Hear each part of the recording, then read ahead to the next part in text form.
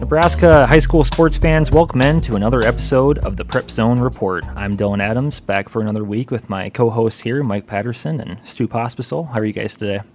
Good. Doing good, Dylan. We had a nice night at Creighton Prep Sports Night last night with Lee Trevino, and you can click on my column and also get a short video interview with him and talking about the snake and Jack Nicklaus and kind of lamenting the loss of some of his former foes like Arnold Palmer. And Tom Weiskopf. Yes, so that was during the speech. We talked more about Arnie and Jack during the video interview, but nice night. Yeah, it was fun. Yep, he's got stories to tell. That's for sure. I mean, you can sit around for hours listening to Lee. I mean, he was flying out at 9 a.m. He says, "I can stay here." Yeah, I mean, everybody people would listen. Everybody except for maybe Prep AD Dan Schinzel said, "Yeah, okay, let's stay." But Dan's he had like, to clean up and get gym class going on Tuesday morning. Back to normal today. Yeah, no kidding. So, well, we can segue in here, I guess, a little bit to what was at the beginning of the season looked like the biggest game of the year, right? Omaha Westside versus Bellevue West. Huddle.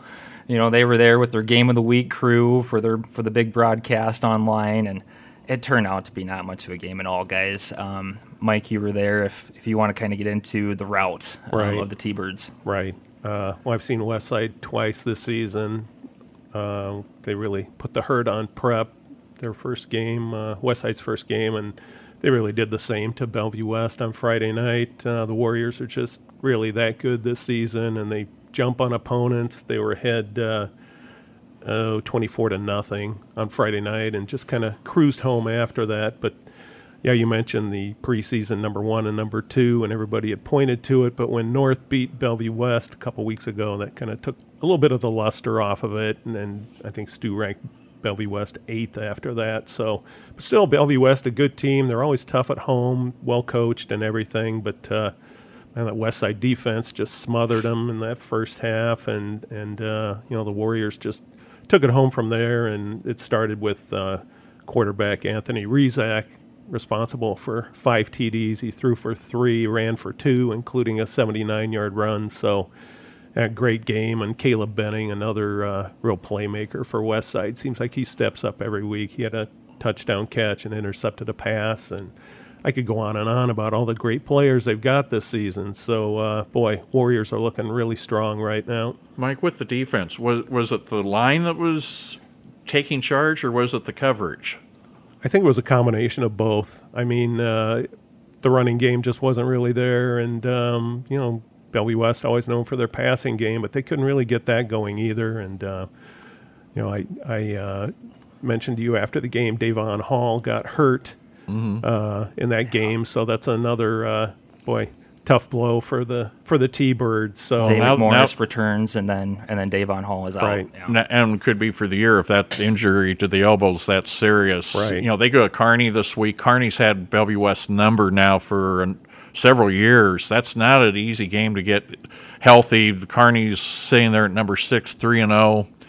You know, Bellevue West could be looking at about a 3-4 start. They could be because they have Gretna still on the schedule. They lost 4 games last year, counting the playoffs, and that's not quite the record I'm sure Mike Huffman down there expected. But they're going to have to step up in the lines from what I saw the 2 games I've covered them, and they've got to get Danny Kalin connecting with his receivers, especially Isaiah McMorris, because he can stretch the field.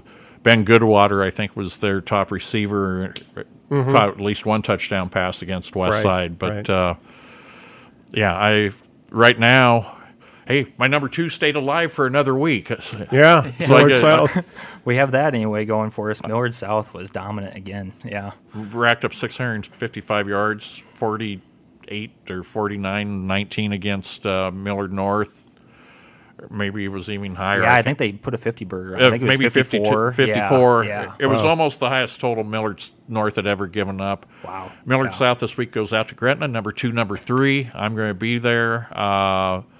Gretna's this year, going to probably want to try and slow down. Last year was St. Flores. They would try and outscore anybody along with a good defense. But, I think this one has to kind of stay in the 20s for Gretna, it looks like. And the Dragons really escaped against Yes. Prep last week. So, and they're always tough at home. So we'll see what Gretna has this week. Is that where we want to head now? Yeah, I mean, that was the column over the weekend. The referees, in your opinion, Stu, got it right. I mean, there was in the Gretna Prep game, certainly. For those unaware, unknowing, Gretna and Prep were in double overtime.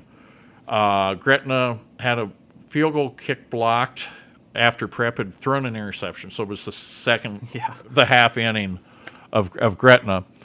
The ball is loose, and the whistle clearly sounds 2 or 3 times. But the ball's still loose, so it's considered an inadvertent whistle. right.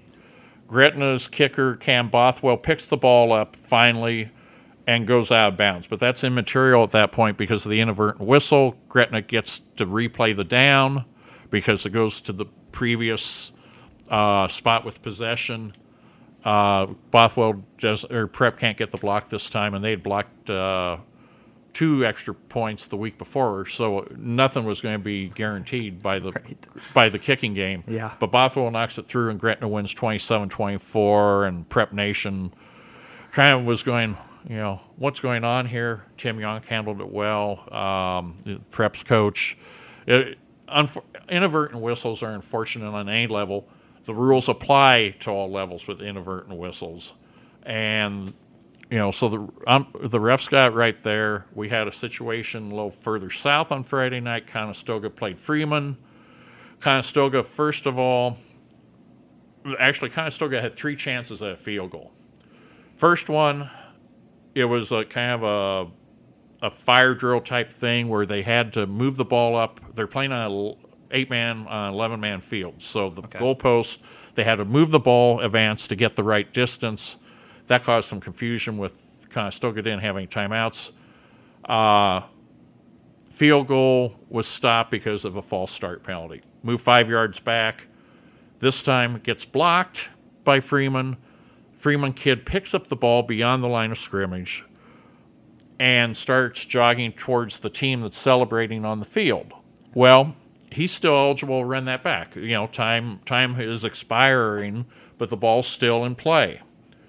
He gets towards his teammates and lobs the ball back towards the official, thinking that the game's over. Well, the official doesn't touch the ball because at that point there's not been a whistle.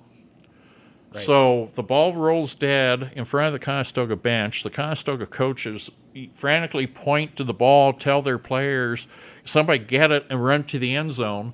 And they get to the end zone. The officials huddle. One says touchdown, one says ball's dead. So they order a re-kick. Okay. And this one just barely misses, so we don't have overtime down there. Freeman escapes, and Conestoga falls to 0-3. And then Mike had an inadvertent whistle in his Westside game. Right. Didn't really affect the game because Westside was that far ahead. But, Stu and I have talked at length about what happened in that Prep Gretna game. And by the letter of the law and the National Federation, the refs did get it right. But, boy, I really hate to see that whistle wreck that play because what was important was the blocking of the kick. Yes. And, yes, the ball was still live, but I can see where Prep Nation would be very unhappy about that. So I guess bottom line, and we talked about inadvertent whistles, I think maybe the NSAA's Nate Newhouse, who's in charge of the officials, kind of needs to emphasize, hey, let's just let the play out and let's not blow the whistle early, kind of like they're doing in the NFL now. And then they kind of, granted, they have replay in the NFL, but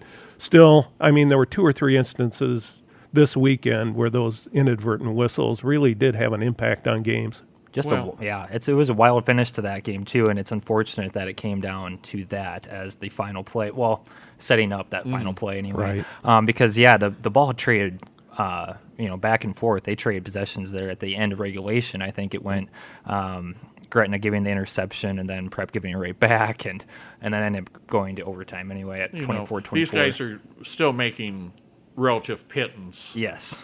It's not college level where they're getting several thousand. It's not pros where, it's a halftime job for guys like Clete Blakeman and people that have jobs, but they're working halftime for the NFL. I mean, those are where you expect to have the greatest accuracy with their calls. And high schools, we had the call on Bennington and Scott did break the plane, did not break the plane. They don't have instant replay. And you also have not in that case, but there are rules specific to high schools that don't apply to to college and pros. Yeah. So even sometimes the officials, I feel, get mixed up because I had a situation, Bennington, good defensive win over York, 2-point play. Bennington intercepts the 2-point pass. The officials let the ball go to midfield.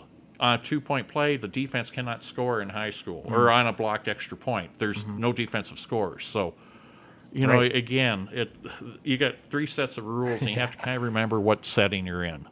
Yes, makes sense. So, I mean, that was kind of the topic of conversation, like I said, over the weekend with these whistles. But if we want to get into some more ratings talk here, Stu, you had Bill West and Prep still in, because those were some close losses that Prep has had. And, with Papio losing to 0-2, probably better than 0-2 Lincoln Southeast, Papio drops out.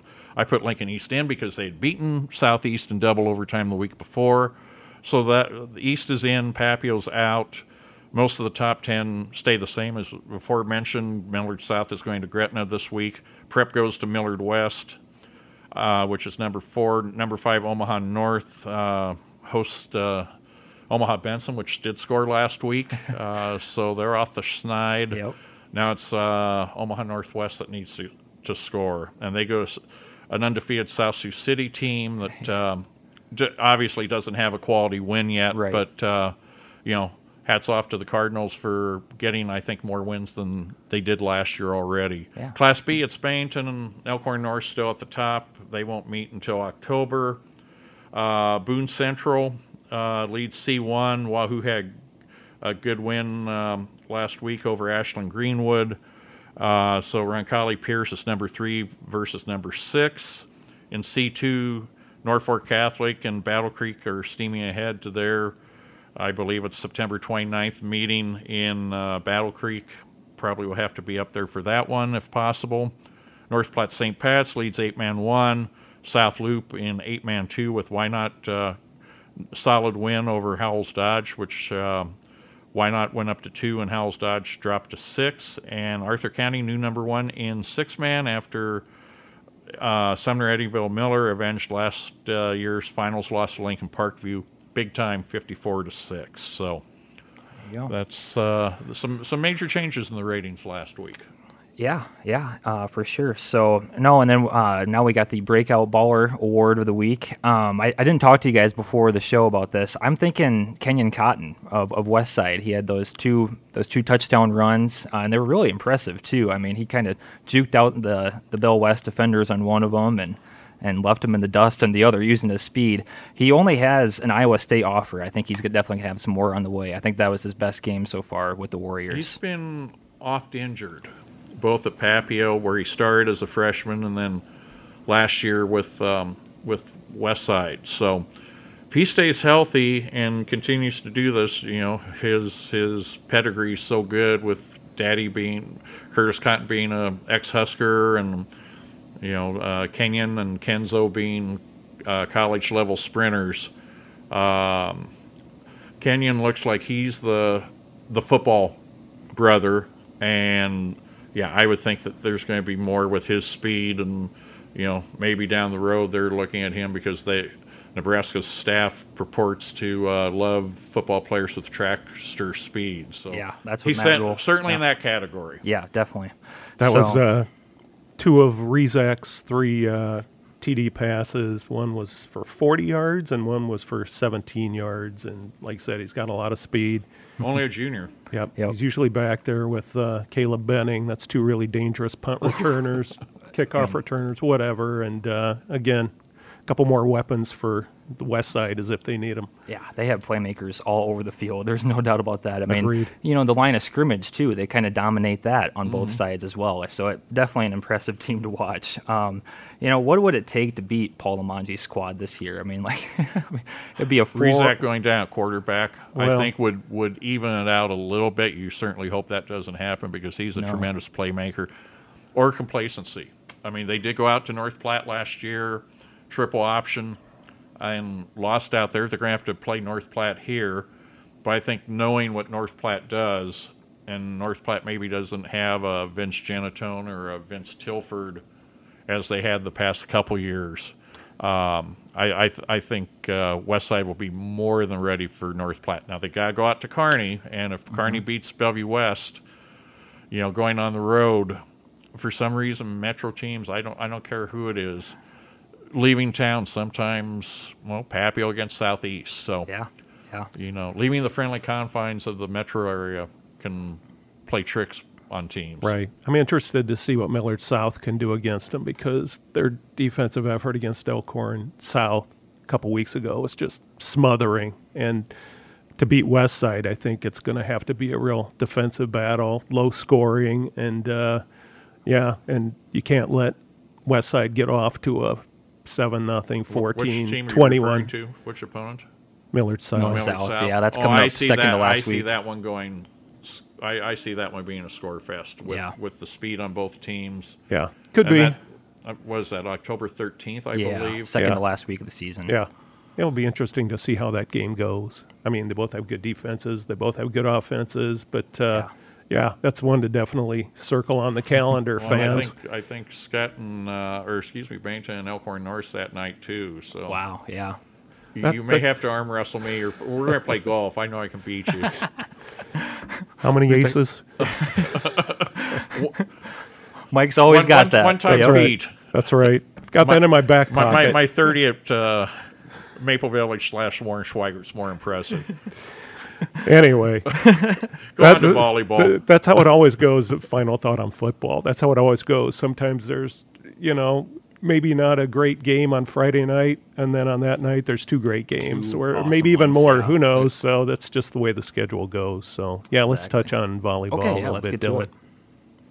Yes, the big mover this week was Millard West. They had a really good week. They beat Papio, ranked team in Class A, and they went out to the Kearney Invitational, which is really came up tough this year, and they beat three of the best teams in Class B and handed Bennington their first loss. They beat Elkhorn North, which has been really good. I think they beat Waverly out there too.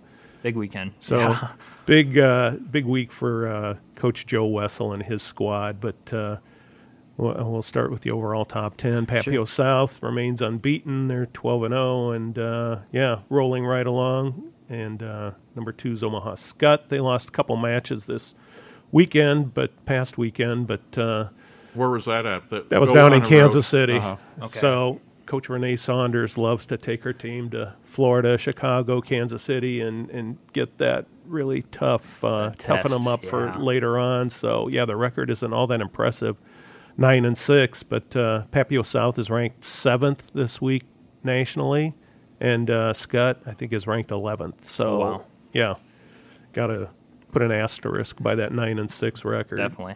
Number 3 is Lincoln Southwest. They haven't lost yet. Number 4 is Millard West. They jumped all the way up from number 9. Number 5 is Bennington. As we said, they suffered their first loss. Elkhorn North is 6. Lincoln East 7. Papio 8. Westside 9. Gretna is 10. And our number 1 teams in all the classes, Papio South in A, Scott in B, Grand Island Central Catholic, Sharon Zavala's team in C1, Lincoln Lutheran, riding a 50-plus match win streak, number 1 in C2. Amherst is the new number 1 in D1. They defeated our previous number 1 SEM. And Overton is still number 1 in D2. And I just wanted to say that big tournament this weekend. Of course, they'll be going on down in Lincoln when a little before the Nebraska home opener football-wise. I'm tailgating. But, yeah, the Lincoln Public Schools Invitational at Lincoln Southeast Friday and Saturday, and that usually draws pretty much all the top teams. So want to definitely watch this weekend, and we'll see what impact it has on the ratings next week. Absolutely. So thank you for that, Mike. And I think that will do it for this week. Thanks, guys, again for joining me. And we'll be back to discuss the end of week 4. Is that correct? Yeah. Yeah. All right. Thank you, guys.